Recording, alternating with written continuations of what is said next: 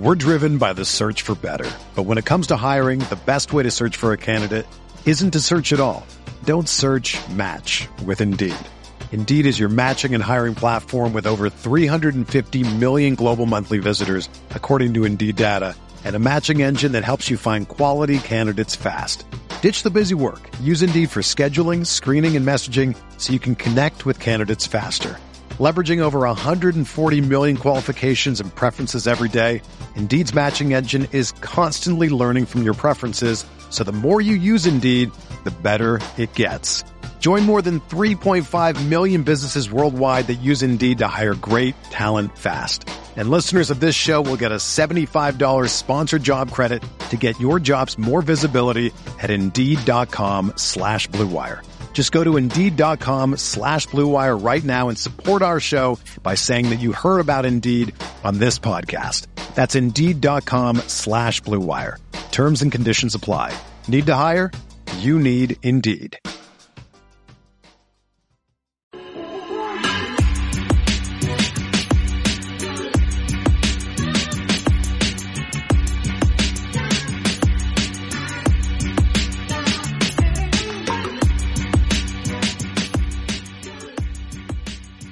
All right, Jeff Goodman here with another edition of the Good and Plenty podcast, and this one is a little bit different. I've tried to mix it up throughout the offseason, throughout the pandemic, and we're going to touch on a little bit of the Zion Williamson-Gina Ford case, and we've got two people who have been heavily involved in this from a legal perspective.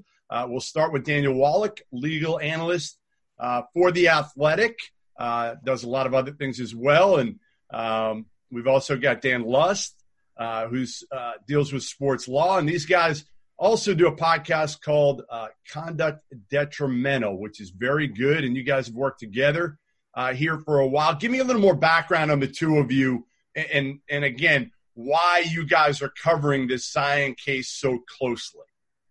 Okay, well, I guess I'll kick things off. I mean, I was an appellate lawyer and a federal court litigator for most of my career. It wasn't until after the age of 50 that I was sort of pointed in the direction of sports law. And then a couple of cases came across my radar that I began writing about, which was the legalization of sports betting. I followed that case very closely and started to write extensively for a sports law audience. And I began to pick that up in other cases like Deflategate, and eventually I pivoted from being a commercial litigator for a large law firm to now having my own practice focused almost entirely on sports wagering and gambling law. And I do a lot of this sports law stuff sort of as a hobby. So that's what ultimately led me to cover the Zion Williamson case, because my background as a litigator, it's part of my toolbox to try to explain these complicated legal proceedings to a general audience. And the Williamson case is the perfect vehicle because it's filled with a lot of legalese, complexity,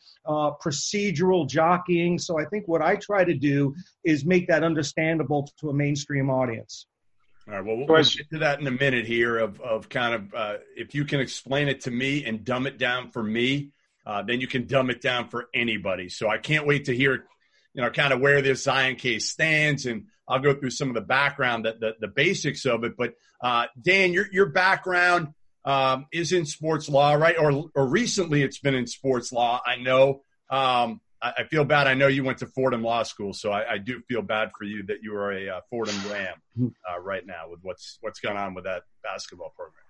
So a little bit about myself, kind of, similar to Dan. Actually started with the New York Giants while I was in college. I was with them for 4 years during their Super Bowl run. When I went to law school, still working for the Giants, I said, I'm either going to end up the next Jerry Maguire or I'll be the next Clarence Darrow, and I'll be a trial attorney. And I went on this trial attorney route. During law school, I worked for baseball agencies. I worked in baseball arbitration for several teams, Cincinnati Reds, Oakland Athletics. And then, I just went on this trial attorney path, but all the while staying active on Twitter. Dan and I met some point back in 2014, 2015, when I was president, or at least outgoing president of the Fordham Sports Law Forum.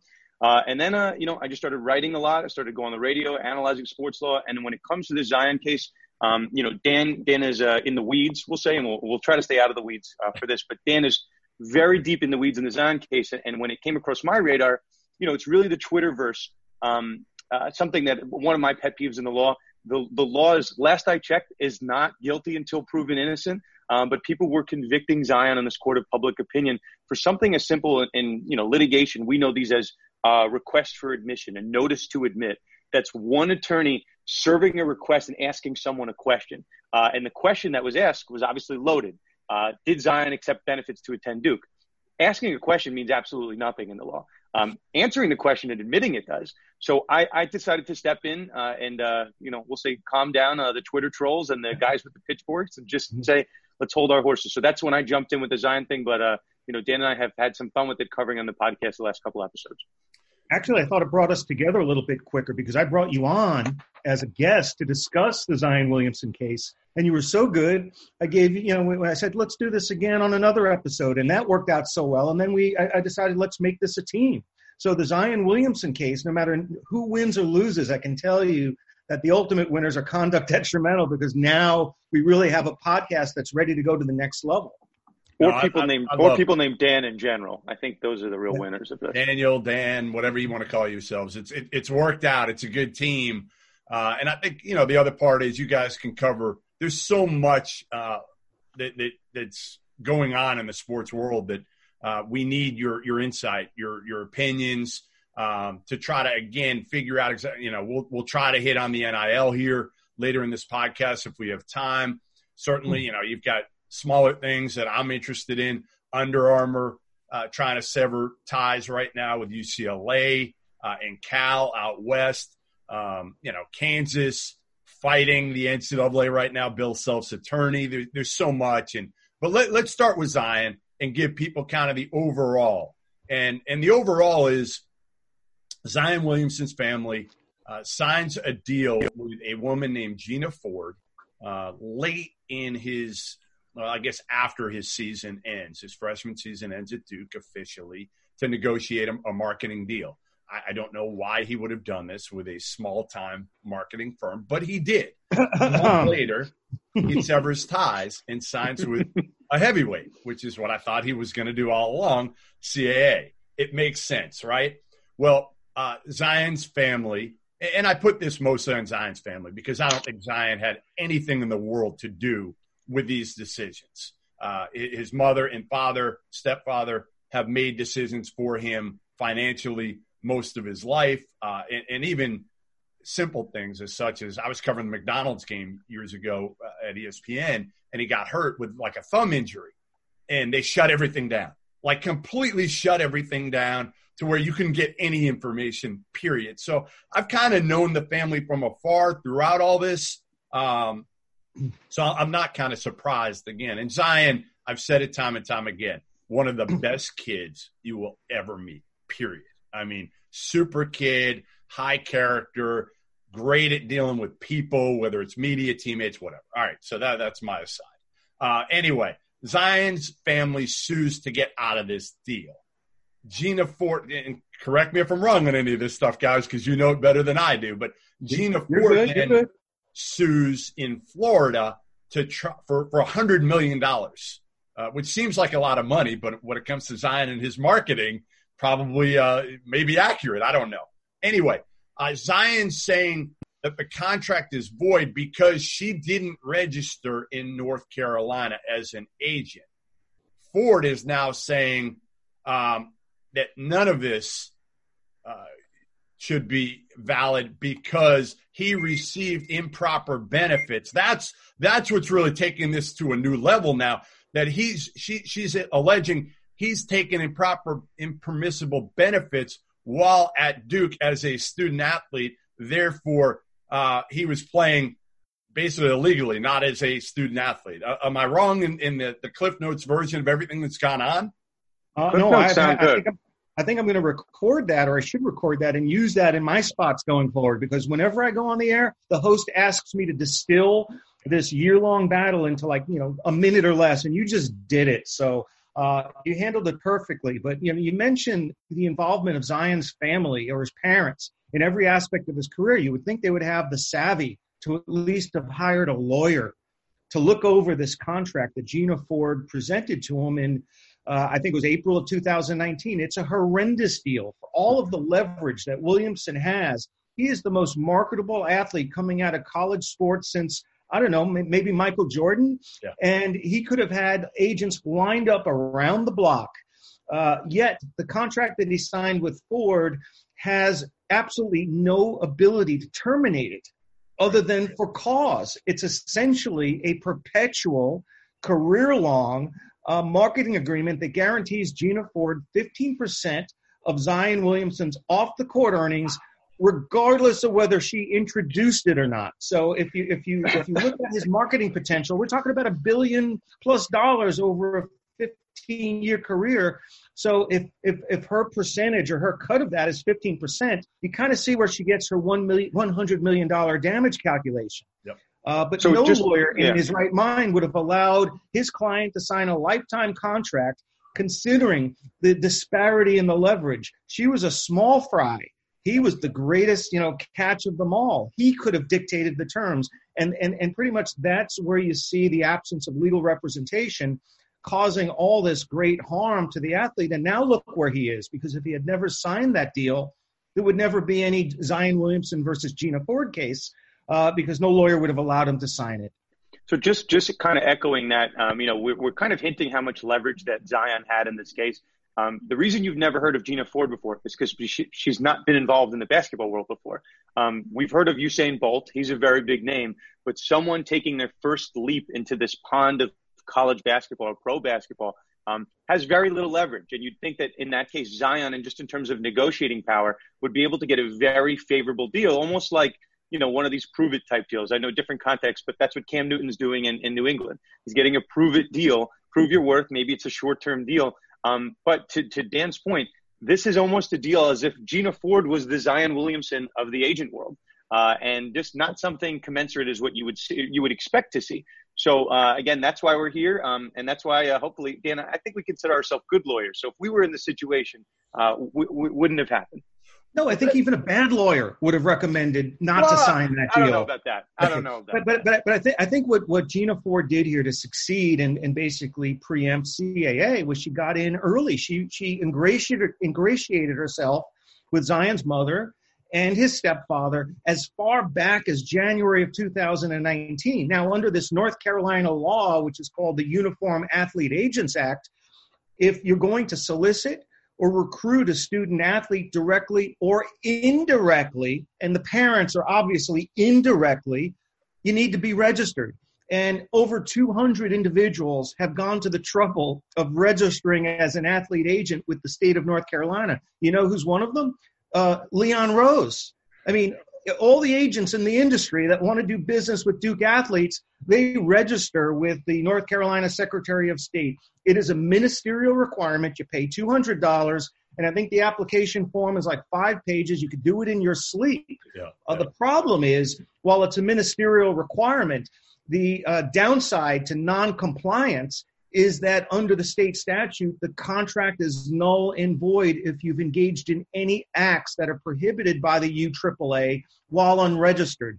And the acts that are prohibited for an unregistered agent are entering into a contract, recruiting or soliciting an athlete. And these text messages that that Zion Williamson attached to the federal court case show the timeline of communications going back months before Williamson declared for the NBA draft, while he was undoubtedly still participating in Duke basketball games and therefore was a student athlete. So in order to blow up his case, so to speak, Gina Ford needs to try to nullify Williamson's status as a student athlete. And the only way that she has to accomplish that is by saying that he was ineligible from the very moment he arrived at Duke because he was paid to play there.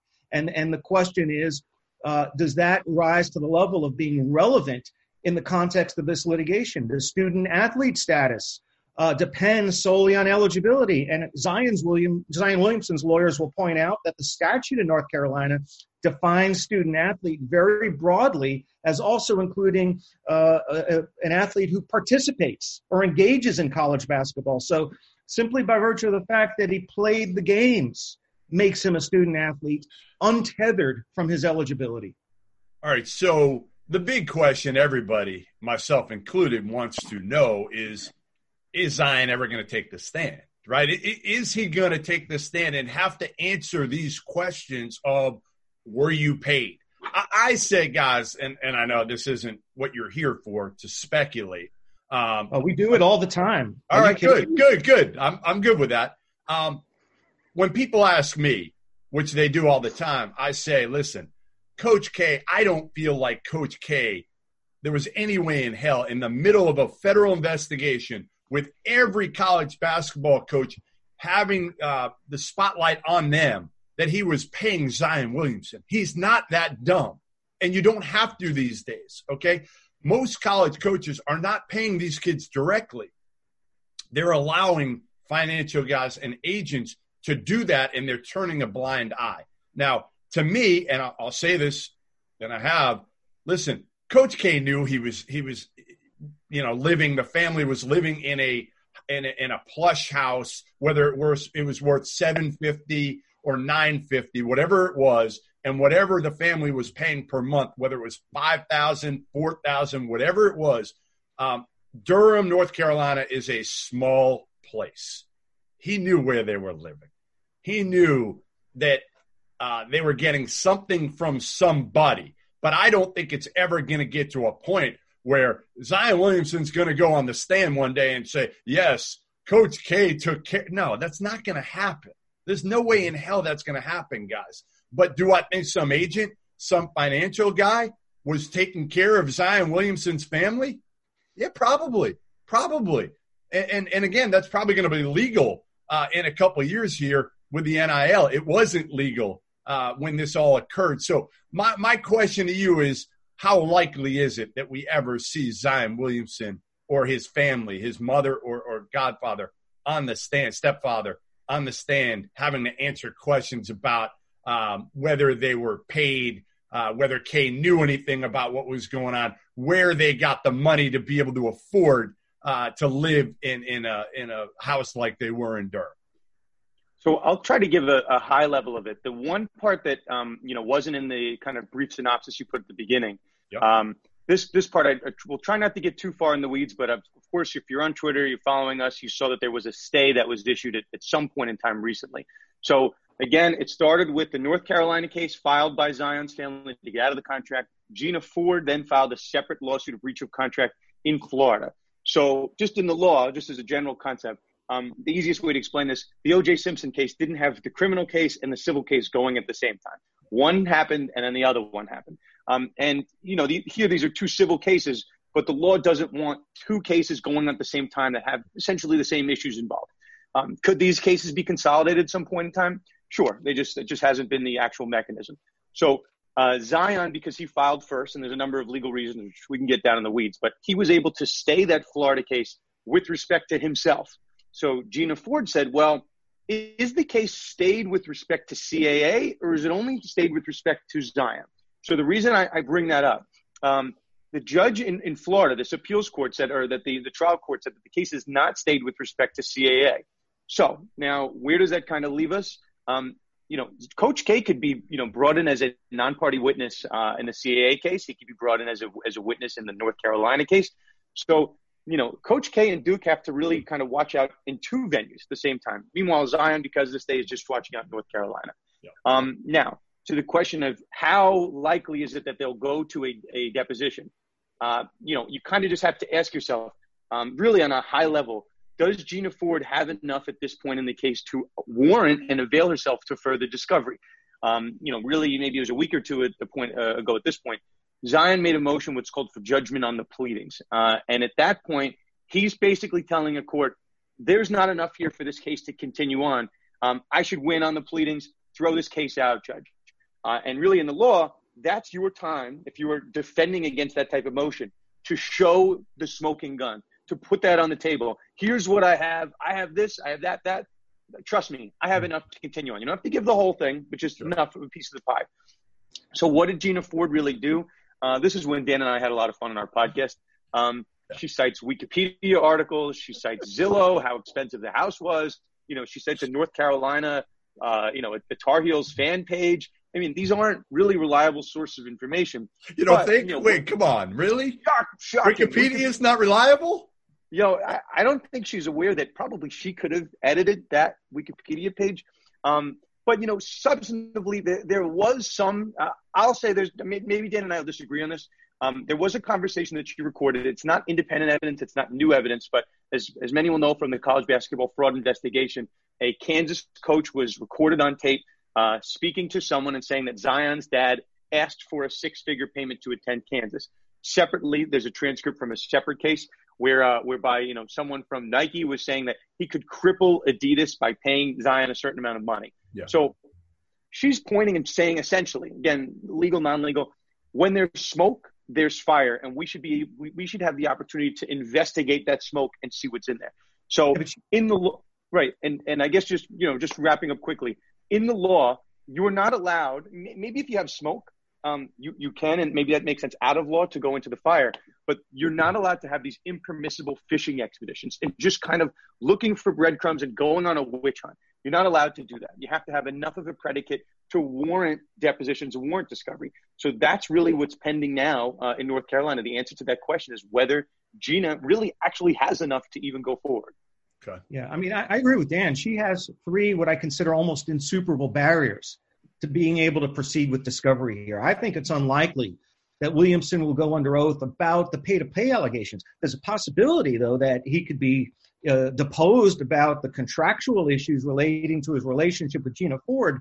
But the three barriers that stand in her way right now are, number one, Williamson has filed a motion for partial judgment on the pleadings to have the case resolved in his favor right now. That case has been that motion is fully briefed and is already in front of Judge I forget the name of the North Carolina federal judge, but that's ready for decision. And in that motion, which I think is very meritorious, Williamson's attorneys point to the fact that the student athlete definition under the North Carolina law is so broad that it encompasses anyone who engages in intercollegiate sports. And all these text messages and all these accusations of pay to play don't meet the standard of relevance that is necessary to take depositions on that issue, because even if it were true, his participation in the games vests him with the student athlete status regardless of where these breadcrumbs lead on pay to play. So even if all that information were true,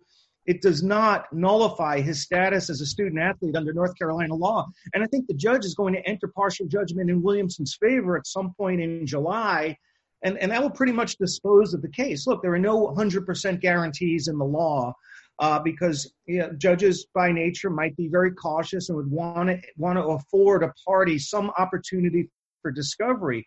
But even if Gina Ford overcomes this motion, she still has to fight off a motion for a protective order that Williamson's attorneys and maybe Coach K's attorneys at some point are likely to file to challenge the relevance of the allegations that Williamson accepted money to pay to play at Duke. The essence of this lawsuit isn't about whether he received money to go to Duke. It's about the relationship between Ford and Williamson and the circumstances that existed at the time that they entered into their relationship. And these matters that date back a year before they ever met are irrelevant to the litigation. So I think, number one, she has to overcome this motion for judgment. Number two, she has to avoid or at least prevail on a motion for protective order. And I think that's unlikely based upon how North Carolina law is defined. And number three, there are these federal court procedures that are in place that prevent parties from immediately hitting the ground to take depositions. You need to have an agreement on a discovery schedule. The court has to hold an initial case management conference, and then the court issues a scheduling order. None of those events has occurred yet. We are probably a minimum of 2 months away from the first deposition being taken in the case.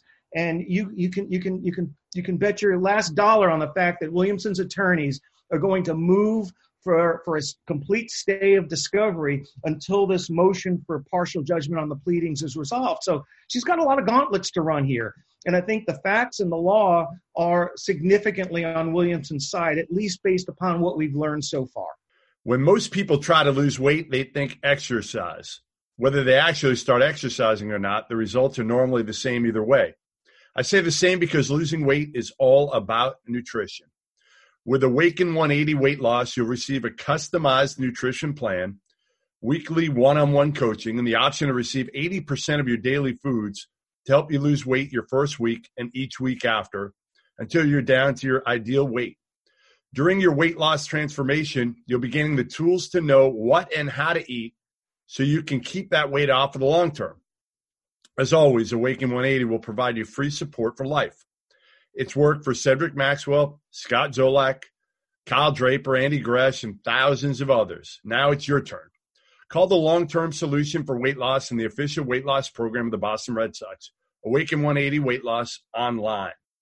And she's got to probably hire a better lawyer because her lawyer, sends a subpoena to a dentist in South Bend instead of the NCAA. Come on, really? So we're citing Wikipedia, we're citing Zillow, and now we're serving evil dentists. I've not ruled out the fact that the dentist could be evil, though. Let's keep that in mind. Yeah, Jeff, federal court is a completely different ballgame. You have to be able to effectively write. And it's different than state court where you can kind of run and gun, almost like, Jerry Tarkanian style, and everything is like, at the hearing, you present your best argument. No. You got to show your cards in writing. And I'm not saying the best writing always wins, but I think Zion's lawyers at Weil, Gotshal and Manges, in full disclosure, I worked for that firm 30 years ago.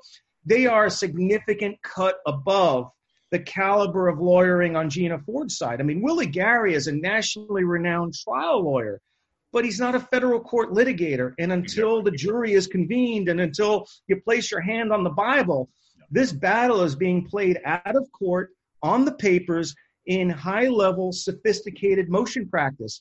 And this is almost like, Weil Gotshal against Willie Gary is the legal equivalent of Duke University playing Stony Brook. Gino Ford is going to like that one. So that's the truth. That's the truth. They don't even their caliber of papers in federal court have been woefully deficient. They don't comply with the federal court rules about making your documents text searchable. I know I'm quibbling, but as somebody who's been in the federal courts for my entire career, it's like the definition of obscenity. In the Supreme Court, I know it when I see it, and I know high caliber papers when I see it. And I know kind of schlocky stuff when I see it. And if Gina Ford's lawyers are listening, so be it. I don't care. This is a podcast, and we're kind of coming out with our real unvarnished opinions. But I think the caliber of lawyering, the facts, and the law are decidedly on Williamson's side. And when you look at the background to how this relationship was entered into, it raises a lot of questions. It really does. It doesn't seem like it would be in the ordinary course for an agent like that with hardly any footprint in pro basketball to land, the whale of a client that Zion Williamson is. But Daniel, okay, so we're talking about two totally different things here, right? I'm in complete agreement that there's no reason that Zion should have to answer whether he was paid by anybody, by an agent, by a financial guy, by Duke. That has no relevance to this case. Right, we're all in agreement there for the most part, right? I understand why she's arguing it, but so I understand her argument. Her argument on relevance is that, and this is, we'll try to stay out of the weeds so much, but essentially, if Zion is allowed to dunk a basketball during a Duke game, that's the only evidence that you need to show that he's a student athlete. What Gina Ford is arguing is that this conversation as to whether benefits occurred before his time at Duke, that will somehow retroactively divest him of student athlete status. That's the argument. You can buy it, you might not, but that's her argument. I don't think it's ultimately. I think it, and again, obviously, I have no legal background, but to me, the question should be more about the deal itself, right? The deal that was signed and whether that is valid. All the other shit is shit. It's bullshit to me that has nothing to do with the actual deal that was signed that April or whatever it was when he finished playing at Duke. And you mentioned something, Daniel, early. You said, these text messages going back to all the way back to January of that year. That's actually not that far back. Most players that are playing college basketball that are at the highest level, their families have already started dealing, especially at the level of Zion. They're done by the time they get to Duke. a lot of them already have agents. Now it's not out there legally, but they've already decided who they're going with. So I'm actually surprised that Gina Ford, if she actually did start correspondence with the family in January, like would have gotten Zion. That's way late in the game to me. That's not early. That's late in the game to be able to secure somebody of Zion Williamson's stature for a marketing deal. It just baffles me why they would have signed with Gina Ford. It just makes no sense. So for you, Jeff, there's an Anchorman quote I think applies to you. You're not even mad. You're just impressed by this whole thing, how late in the game they came in here. Yeah, like what did they do? What was the leverage that Gina Ford really had? Did she have something on the family to be able to get this deal? Because as you said earlier, you said the deal was so god awful, right? It was 15% off everything for the lifetime of the deal. To me, the only way I would have done the deal, if I was the parents, is if it was far lower than CAA or the other big boy companies, and you got like 1%, right? If they came in with 1%, you're saying to yourself, all right, if we're going to really make out in this deal, as opposed to all the big boys, I might do this deal, but I'm certainly not doing it at 15%. That puts my radar up as to what else was going on here. What else does Gina Ford potentially have on this family that they did this deal? Listen, we can't speak to that, but luckily for Zion Williamson's sake, he has a North Carolina state statute, and this is really important. If the law is going to protect anybody here, this law is designed to protect student athletes, not athlete agents. Yeah. And if you're going to, if you're going to try to nullify a college athlete status as a student athlete in every case, you can have an agent looking to defeat an argument in every case by saying, well, you never should have been eligible. Yeah. You're really going to undermine the purpose of the statute, because then in every case going forward, athletes sues agent to get out of deal. Agent says you took money to go, therefore you were never eligible. It would undermine the purpose of this statute, which is designed to protect student athletes from unregistered and or unscrupulous agents. So when there are statutes on the book that are designed to protect a vulnerable class, I think the law will generally lean towards the protection of the class that it was designed to protect, and not look to protect sort of the violator of the statute. So Gina Ford is going to run into a very difficult public policy argument, because the law is not called the Athlete Agents Act. It's called it's designed solely to protect students. So I don't know how she ends. I don't think the day will ever come in this case where a jury is impaneled and Zion Williamson is under oath. This case is either going to be settled because one party has leverage by virtue of the fact that either Williamson is on the verge of victory or he doesn't want to answer these questions under oath. But failing a settlement, I've always felt that, right? I've always felt that it potentially, the only way it gets, he never takes a stand or anything like that, because at that point there will be a settlement. But I got to that point, which you're saying it's not going to. I think he's tasting victory already, because look at the settlement value of this case. If Gina Ford is basically going to be, persona non grata in NBA circles, her need for a big takeaway in this case is even more acute than it was in the past. She has no other NBA clients to fall back on. No one's going to sign with her again. So she needs to take away a big haul here.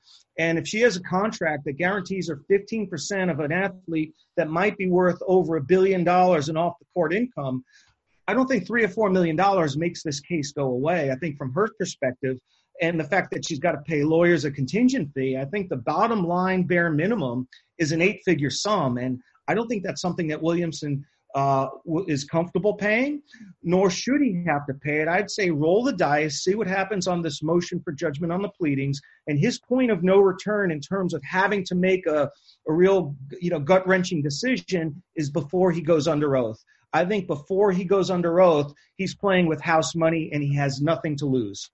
Dan, you agree with all this, that there's very, very little chance that Zion loses this case? Or are you in agreement that he walks away? Dan and I agree on a lot of stuff. I think it's very different equation when it comes to Coach K and Duke and Zion.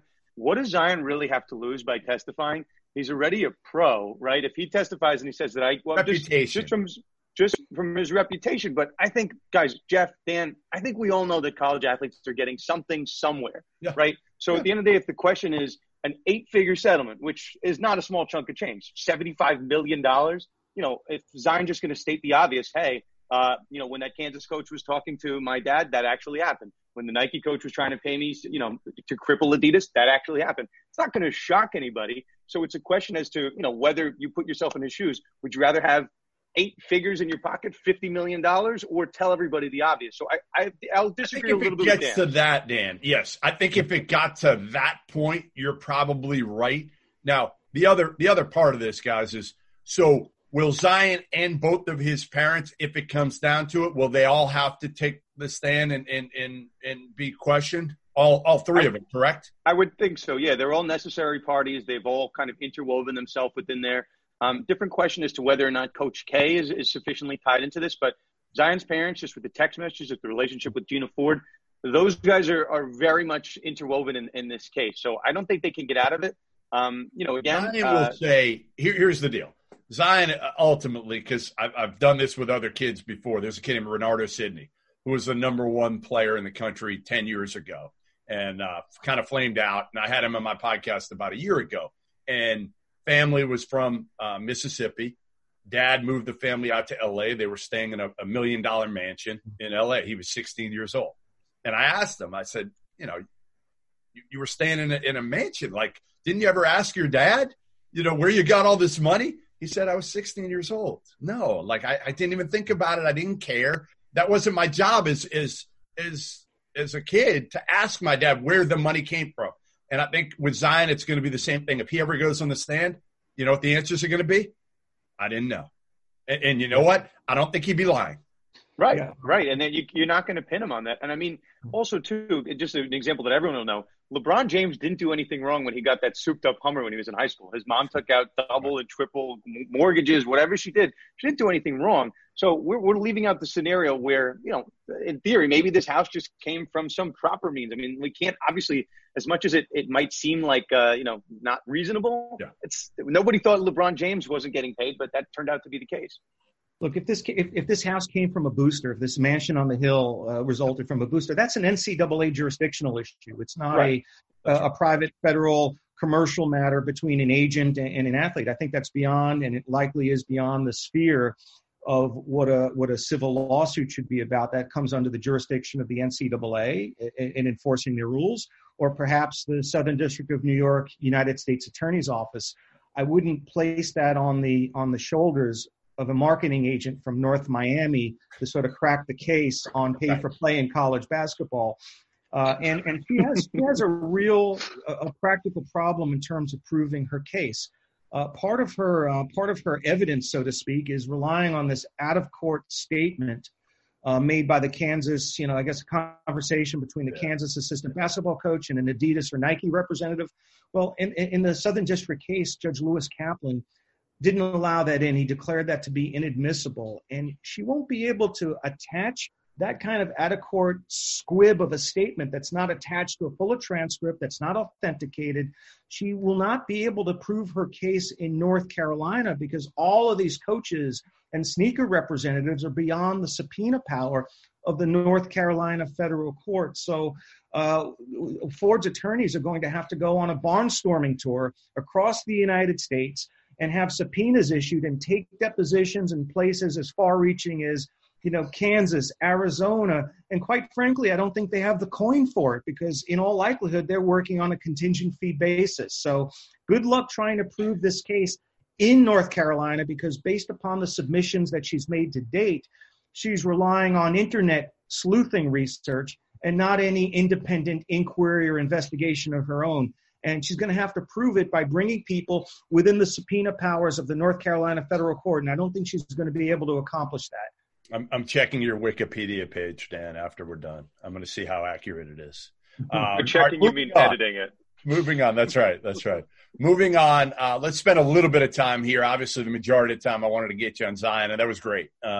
Really insightful in layman's terms for how you think this thing's going to play out where it's at. Because I think a lot of people are thinking that Zion might have to get up there and admit he took money or something like that. And again, I don't think it's ever going to happen. I certainly don't think it's going to happen where he admits he took money from Duke, because I don't think that ever occurred. I think that would be ridiculously stupid for Duke or any major program with the landscape of college basketball the way it's been in the last couple of years to be paying any kid directly. I think most of it is going through financial guys, through agents. That's the way it's been for the last 5-10 years, to be honest, within the industry. And I think a good part of the media misapprehends the case. You know, they see these notices for admission and allegations that are in a lawsuit, and that's the headline. And without a legal background, the reporters aren't really sensitive to issues of relevance, admissibility, federal rules of civil procedure. Anybody can make accusations, guys. Anybody can make accusations. You started with that. That's when they call on the Dans. They need us to translate the legalese. No, we live in a world of views and clicks, and the headlines really don't tell the true story here, because this is an issue of law, and it's a question that's going to not take place in front of a jury or before a court reporter. It's going to be decided by a federal judge in a chamber, in her judicial chambers in North Carolina, and that's going to be the end of it, I think. So, that's one of the reasons that Dan and I have found so much, satisfaction in talking up this case, because it's been so, I wouldn't say poorly reported. Educate. You want to educate people. Not accurately reported as to what the true issues in play are. All right. We have social distancing now, but Dan and I are doing the shake and bake thing right now. That's what There's no shortage of action going on at our exclusive partner, Bet Online. Sports are slowly making its way back, with the UFC, NASCAR, and soccer leading the way. Bet Online has all the best odds and lines for the upcoming matches this weekend. We've also got NBA futures, Lakers plus 225, Clippers plus 300, Bucks plus 325. Those are the three favorites. No surprise there. Need more? BetOnline has simulated NFL, NBA, and UFC happening every day live for you to check out. Looking for something else other than sports? BetOnline has hundreds of live casino games, poker tournaments, all the best props in the business. Visit betonline.ag or use your mobile device and join now to receive your new welcome bonus and start playing today. BetOnline, your online sportsbook experts. Well, all right, one thing that is not going to go away is name, image, likeness. It's been the hot button topic in college sports for the last year or so. And it looks like Mark Emmert and the NCAA have succumbed to the pressure. Ultimately, they didn't want to do this. They didn't want to give name, image, likeness to kids, but they felt like they had no choice. So Emmert's come out and said there will be something. We will announce something by January of 2021 because, frankly, the politicians had already got this thing into motion where there was no choice but for Emmert, but for the NCAA to do something for kids. I felt like all along they're going to do it at a bare minimum, at the lowest level they can do it to still appeal and appease people. But now you've got the Florida governor, Ron DeSantis, earlier this month, signing a bill in which it looks like it's the third state that's done this, California and Colorado, but Florida's law is set to go into effect 18 months earlier than the other two. And basically, they're forcing the NCAA's hand, aren't they? And they're saying, listen, whatever you do, if it's not enough, we're going to do more, so you have no choice. Help me out again in layman's terms here, where everything's at, where you see it heading, because ultimately the NCAA is going to be the ones that's going to have to make a decision here, aren't they? So if you hear that noise, that's the sound of the clock ticking. Tick, tick for the NCAA. They got to figure this out. Yep. So, Jeff, I'll try to do as good of a job as you did summarizing Zion in like 60 seconds, but we'll get it done. So California, everyone was all excited when Governor Newsom signs into law. He goes on LeBron's show.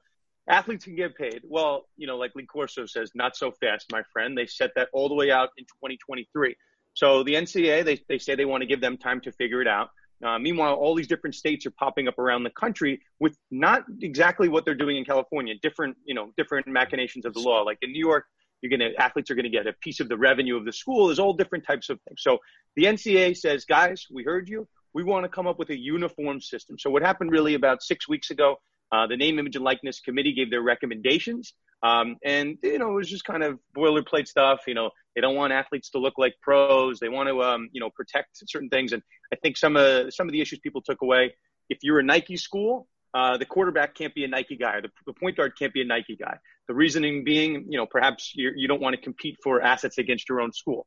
But that kind of leaves it open to an attack. Well, are you allowing your top guy to be an Adidas athlete when you're a Nike school? So no, they're not going to. They're not going to allow that either. They're not allowing conflicting companies. So right. There are guardrails, is what we're saying. A lot of guardrails. Right. So if we're kind of issue spotting, that's kind of chopping away at what athletes can do. They're not going to be making millions. And then they're saying guardrails will be coming. So at some point between now and January 2021. So what I've kind of, just on the radar, there's nothing stopping the NCAA from capping these earnings at some crazy number. Let's say it's $10,000 or $5,000. So these guardrails are starting to look something a lot like in the law that we would call an antitrust law, improper wage restriction.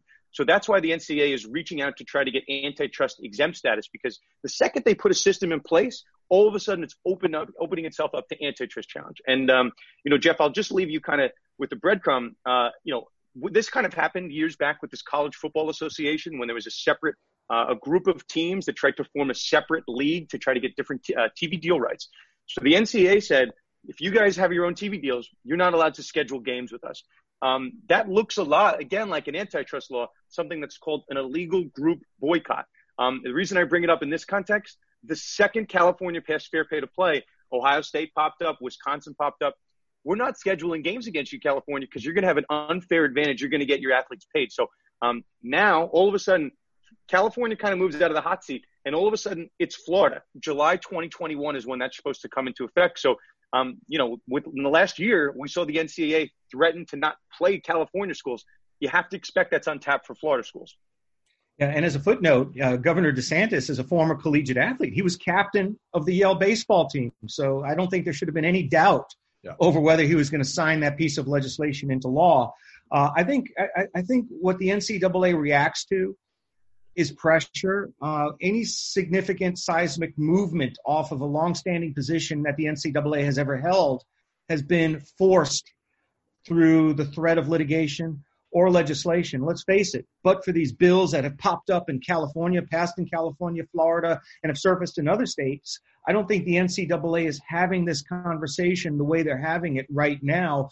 If it wasn't for, I guess, the walls closing in legislatively, as well as the litigation that, goes back to, Ed O'Bannon. So the name, image, and likeness dispute kind of traces back to the initiation of litigation by former UCLA star Ed O'Bannon. And this is a movement that has been going on for, close to a decade. And now it's culminating in the NCAA finally saying, well, we're going to do something voluntarily. Well, the only reason they're reacting to it because of pressure brought upon them externally. And I think the pressure needs to be kept up. But from one vantage point, I understand the NCAA's concern because you're going to create disparate recruiting advantages across the country 100%. Between the states that have NIL laws and the states that don't. I mean, if you're a big time, prospective college, basketball player or football player, well, aren't you going to go to a school that plays in California or Florida over one that's in Missouri or Michigan that don't have NIL laws? So it creates a competitive imbalance, and it kind of undermines what the NCAA is trying to accomplish with this, notion of amateurism. So I see this ultimately heading to hopefully some kind of federal legislative approach that might be not as neutered or watered down as Marco Rubio's proposal, but actually provides meaningful economic benefits to student athletes that has some level of uniformity across the board and consistency without any arbitrary restrictions, caps, or limitations. How does that happen, guys? What's the steps that need to occur? Because, again, you've got, like we've talked about, California, Colorado, Florida. You got the NCAA trying to figure it out right now by January. Who does that right now to kind of get it all under one umbrella? Congress is a cauldron right now. We have an election year. All the controversy swirling around President Trump and how everything is so politicized. Even the wearing of a mask has become politicized. while NIL legislation on the federal level really shouldn't be that controversial, I think it gets swept to the side for a while, and we kind of march down this path of state-by-state legislation until at some point maybe there's a changing of the guard in the White House and things temper down a little bit politically and with the great divide that exists in this country. Right now, we don't have the right kind of environment and circumstances, especially with COVID-19, to move forward expeditiously here federally.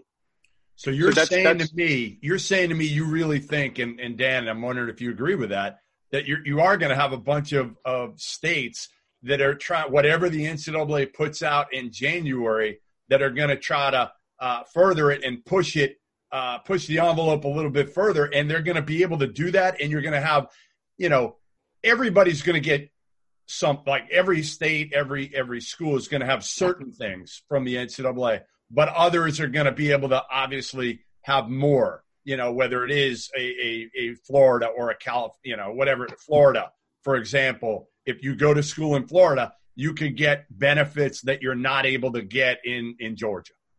So for example, just because I wrote a long form article on it. I mean, at the end of the day, like New York, New York's not such a football or basketball powerhouse, but they have a portion of their law that says if whatever revenue the school makes, the athletes can get a piece of that pie. So that's not the case in California, for example. So I think just if everyone's kind of watching the time frame, I think there's going to be a world, because the NCAA has applied for antitrust exemption. I don't think they're going to get it. I don't think there's any reason to treat them like Major League Baseball and just give them this side status when they've shown over the years that they haven't really, been worthy of that. But let's say January comes, they put these laws into effect, these mandates across the NCAA. They still have another, 6 months for Florida's to come into effect.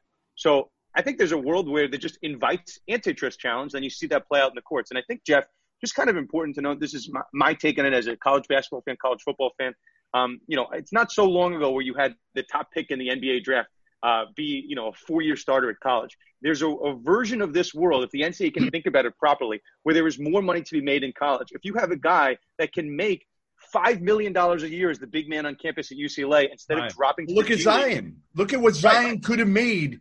Honestly, he could have probably made more money through 100%. Social media and everything that comes along with it and endorsements than he could have made. He makes in his first actual contract. Take the marketing deal out of the equation once he gets to the pros. But his first actual contract in the NBA, he could make more money in college. There's a chance. 100%.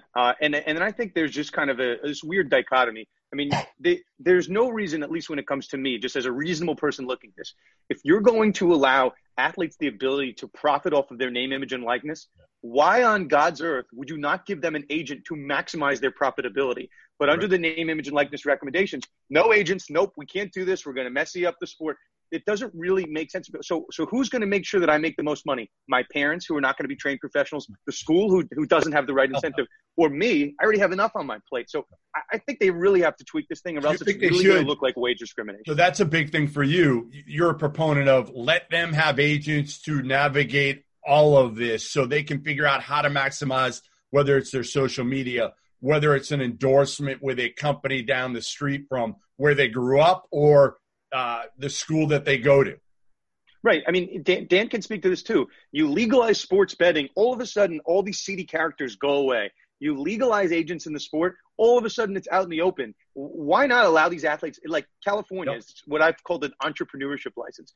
You can just create new revenue channels that didn't exist. So why does the NCAA care so much if an athlete is making more money for the sport, incentivizing guys to stay 4 years? Obviously, those TV contracts, March Madness, are going to go up. So I don't understand why the NCAA is so averse to allowing just an uncapped earning. But I just they keep saying these words, guardrails. We need to put guardrails in place. And that, again, you're looking at an antitrust challenge. That's clearly restricting someone's wages. And if you're going to say they should be paid, why are you restricting it in such a harsh manner as everyone believes is coming? You know what the hard part is? The hardest part for me to try to figure out is the recruiting aspect of it, right? I understand. They're trying to say, well, we don't want recruitments to be a pay deal. But ultimately, college coaches are going to figure that out. They're going to figure out, if I'm recruiting you as a college coach, I'm going to say, hey, listen, when you get here, when you get here, we've already got this in place for this car dealership to give you a $100,000 deal, whether it's legal or illegal. And I guess, that's my take on the guardrails. You could try to put them up all you want, but people are going to figure out ways like they have to navigate rules for the last 50, 100 years. They're going to figure out new ways. So I wasn't originally in place of no guardrails. Now I am. And just saying, you know what? Whatever they can get, they get. The market is going to correct itself eventually. It won't to start. People will overpay guys, right? Whether it's a company, a car dealership, or social media, whatever. They'll overpay at first in year one. And then they'll say to themselves, well, I'm not going to piss away money and not get a return. So I think it'll eventually correct itself, but it may take a year or two. I tend to agree. I mean, I understand that that's the course correction, but at the end of the day, you're going to call these athletes. I understand that the NCAA wants to say, let's not treat these athletes like pros. But if you allow them to get paid, I don't know what else you call that. So let these companies make mistakes. Let them overpay. Let the market figure itself out. I have no problem with that.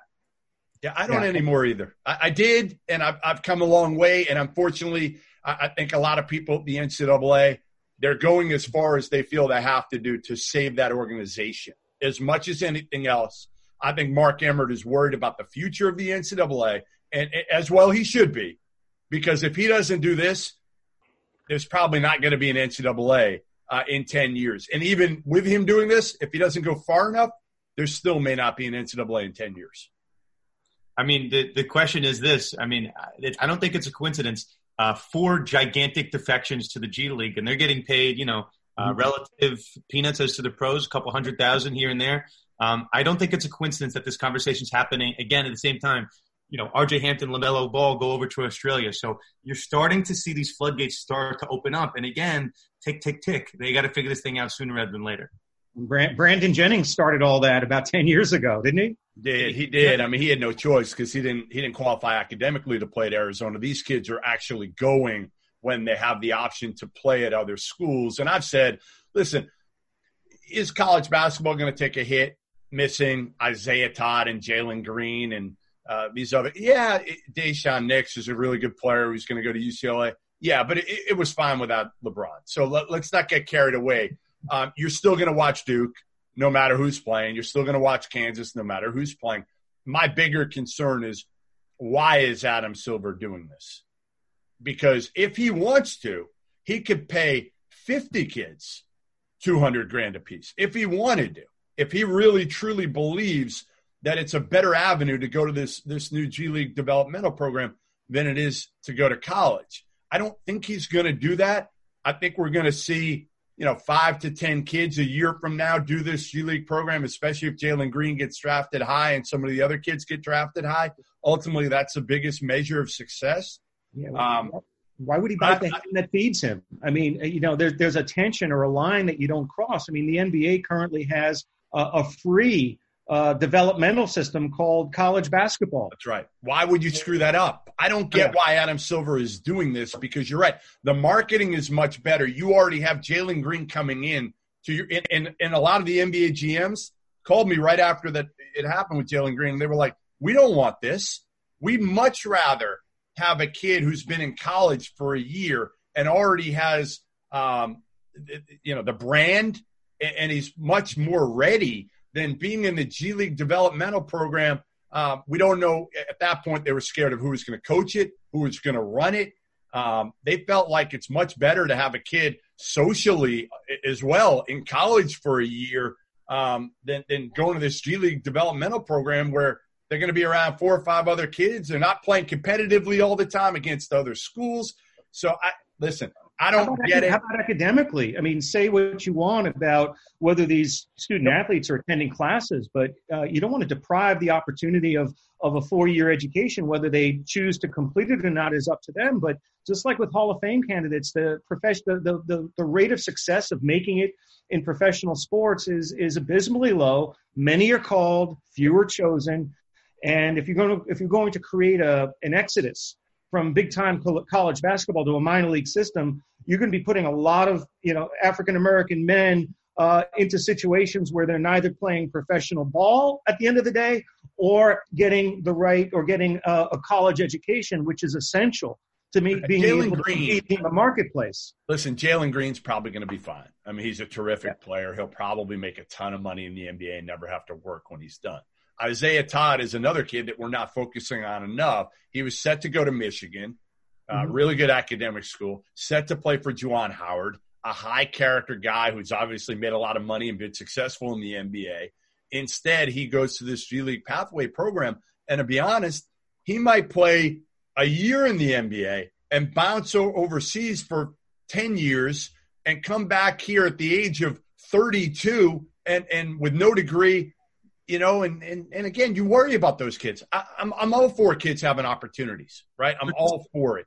But I also feel like there's value in education. And even if he goes for a year, right? Even if he goes to Michigan for a year and leaves after a year, there's a benefit to that. Kevin Durant kept coming back to Texas. He only went for a year. He would come back every year. I don't know if he got his degree or not or how close he is, but he would come back every year and feel a bond to that school and go to class in the summers.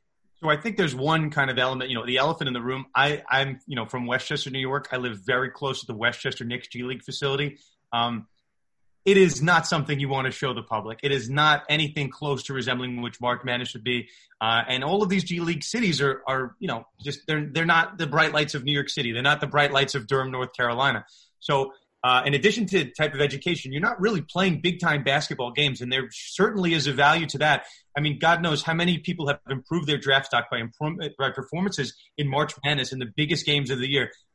I've never watched a G League playoff game. I've seen my fair share of Jimmer Fredette games when he was with the Westchester Knicks, but short of that, I've had no reason to go. Not even to say Langston Galloway, who was pretty solid with the Knicks. But I think there's a value to that too. And again, just playing devil's advocate, there was a period of time with the Kobe Bryants, the Kevin Garnetts of the world were coming straight from high school. People will argue, and I'm sure there's listeners to this podcast that just say, hey, let some guys go straight to high school. But it's weird for Adam Silver, who also, guys, controls the one and done rule. If he just allowed to open that up, he got rid of that rule. There would be really no reason to have the G League, right? Guys, he controls it. He controls it, but he's got to get it into the CBA with the Players Association. And I think think about it. If you're a veteran player, what do you not want? You don't want this rule where high school players can come in and take your job at the end of your career. And I don't understand it for anybody. I don't think it's beneficial for anybody. The kids, how many LeBrons are there? There's a Kwame Brown for every LeBron James. That's what I'm saying. There's 2 or 3 of those that aren't ready. And you're going to have more and more making mistakes now in this day and age than 15 years ago when LeBron was doing it. It's a different day and age with social media where I think there's more information, more bad information out there. All it's going to take is one agent telling these kids, hey, go, you're going to be drafted, just, go out of high school. So I do think, again, it's something that I agree to have the opportunity for these kids. But I'm with you. I mean, listen, the G League, not the place where you want to be. But I think a lot of these kids see G League developmental attached to the NBA, and they feel like they are closer to the NBA because of the name, because they're in the NBA developmental program than they are in college. They also see this too, Jeff. For those on the podcast, I'm making the show me the money sign. Yeah, no, that's why you got to get Kate Cunningham. But it could stand for the Green League. I mean, that's they're getting paid, mid 6 figures, 250, 300, as has been reported. So no small chunk of change, especially when we're talking about a cap of like, in theory, right? I don't think it would shock you or I, Dan, anybody, if they put a $50,000, $25,000 cap on this, because they keep saying we don't want these athletes to look like pros. So that's going to be the interesting thing. That'll be the interesting thing with name, image, likeness. What do they do? Do they try to cap it? They were saying in their conference call a couple months ago when they kind of announced this that there's not going to be a cap. I don't know if I believe that at the end of the day, but if there's not, I just don't know if the NCAA is able to handle all this and understand how to navigate it with guardrails instead of just saying, you know what, it's open, guys. It's open season. Go get what you want And then the schools have to figure out, obviously, from a compliance standpoint now, they got to hire compliance people at every school to try to figure out, what are you doing every day? Are you getting paid $200 to go to this party on Friday night? Think about it. That's what kids are going to do, right? If you're running a party at Duke and you want to fill that up, aren't you just going and offering any Duke player, hey, the whole team, I'll give each one of you $200 or $100. Just stop by. All you got to do is come by for 10 minutes so we can say the whole team was here, and we are going to pack it in. We're going to charge everybody $50 to walk in the door, right? I mean, I'm going to that party. I don't know about anybody else. We all are. So anyway, listen, I really appreciate you guys coming on. You're doing great work. Thanks for making some sense of the Zion situation, because that is something that I think there's a lot of misinformation out there and a lot of headlines, as you said, that are garnering attention that probably shouldn't be. Daniel Wallach, Dan Lust, I hope I got it right, Dan, the two Dans, Conduct Detrimental podcast. Check it out. How many episodes have you guys done now? We've, as Conduct Detrimental, 49, but as Dan and I together, I think we're up to 3. All right. So we're a new team. My former co-host is now the general counsel of the Tennessee Titans. So he retired from the world of podcasting and has actually gone into real sports law. Although Dan and I are in sports law, my partner had a different career aspiration, and he's definitely big time now. But Dan is filling those shoes very effectively, and I think we have such a great chemistry with one another that I think the show is going to go on to new levels. His mastery of social media technology. We even have a guy running our social media. Wow. We've become much more professional than when Dan Worley and I were co-hosting Conduct Detrimental. We didn't know what we were doing. We're now a real podcast. Jeff, the former podcast guy was also Dan, so it's all in the Dan. Oh, my goodness. This is ridiculous. What is this, a requirement? You call it Dan Detrimental at this point. Yeah. Well, listen. Guys, we're doing these weekly now. In the past, it was so sporadic. I think Dan has kept me to a schedule that I didn't adhere to previously. No, I think you guys should. I think it's a great idea. As I said, it's something that I'll absolutely have been checking out and will be checking out, because I think it makes all of us further educated in matters that we are not. And I encourage people to listen, and especially as a lot of, for me, I really want to hear your opinion, and we'll bring you back on, as a lot of the NCAA investigations. We saw Oklahoma State got hit with a postseason ban. I want to get you guys on as the new independent process for the NCAA starts to heat up and they get NC State and Memphis and some of these other schools in front. What does this mean? I think we need the first one to kind of go through before we have some tangible information as to what's going to come next. But again, best of luck. Appreciate you guys coming on, and we'll do it again. All right. Thank you so much, Jeff. It was a pleasure being on. It was really fun. Thanks, guys. Appreciate it. Stay safe and take care. Got it. Bye-bye now.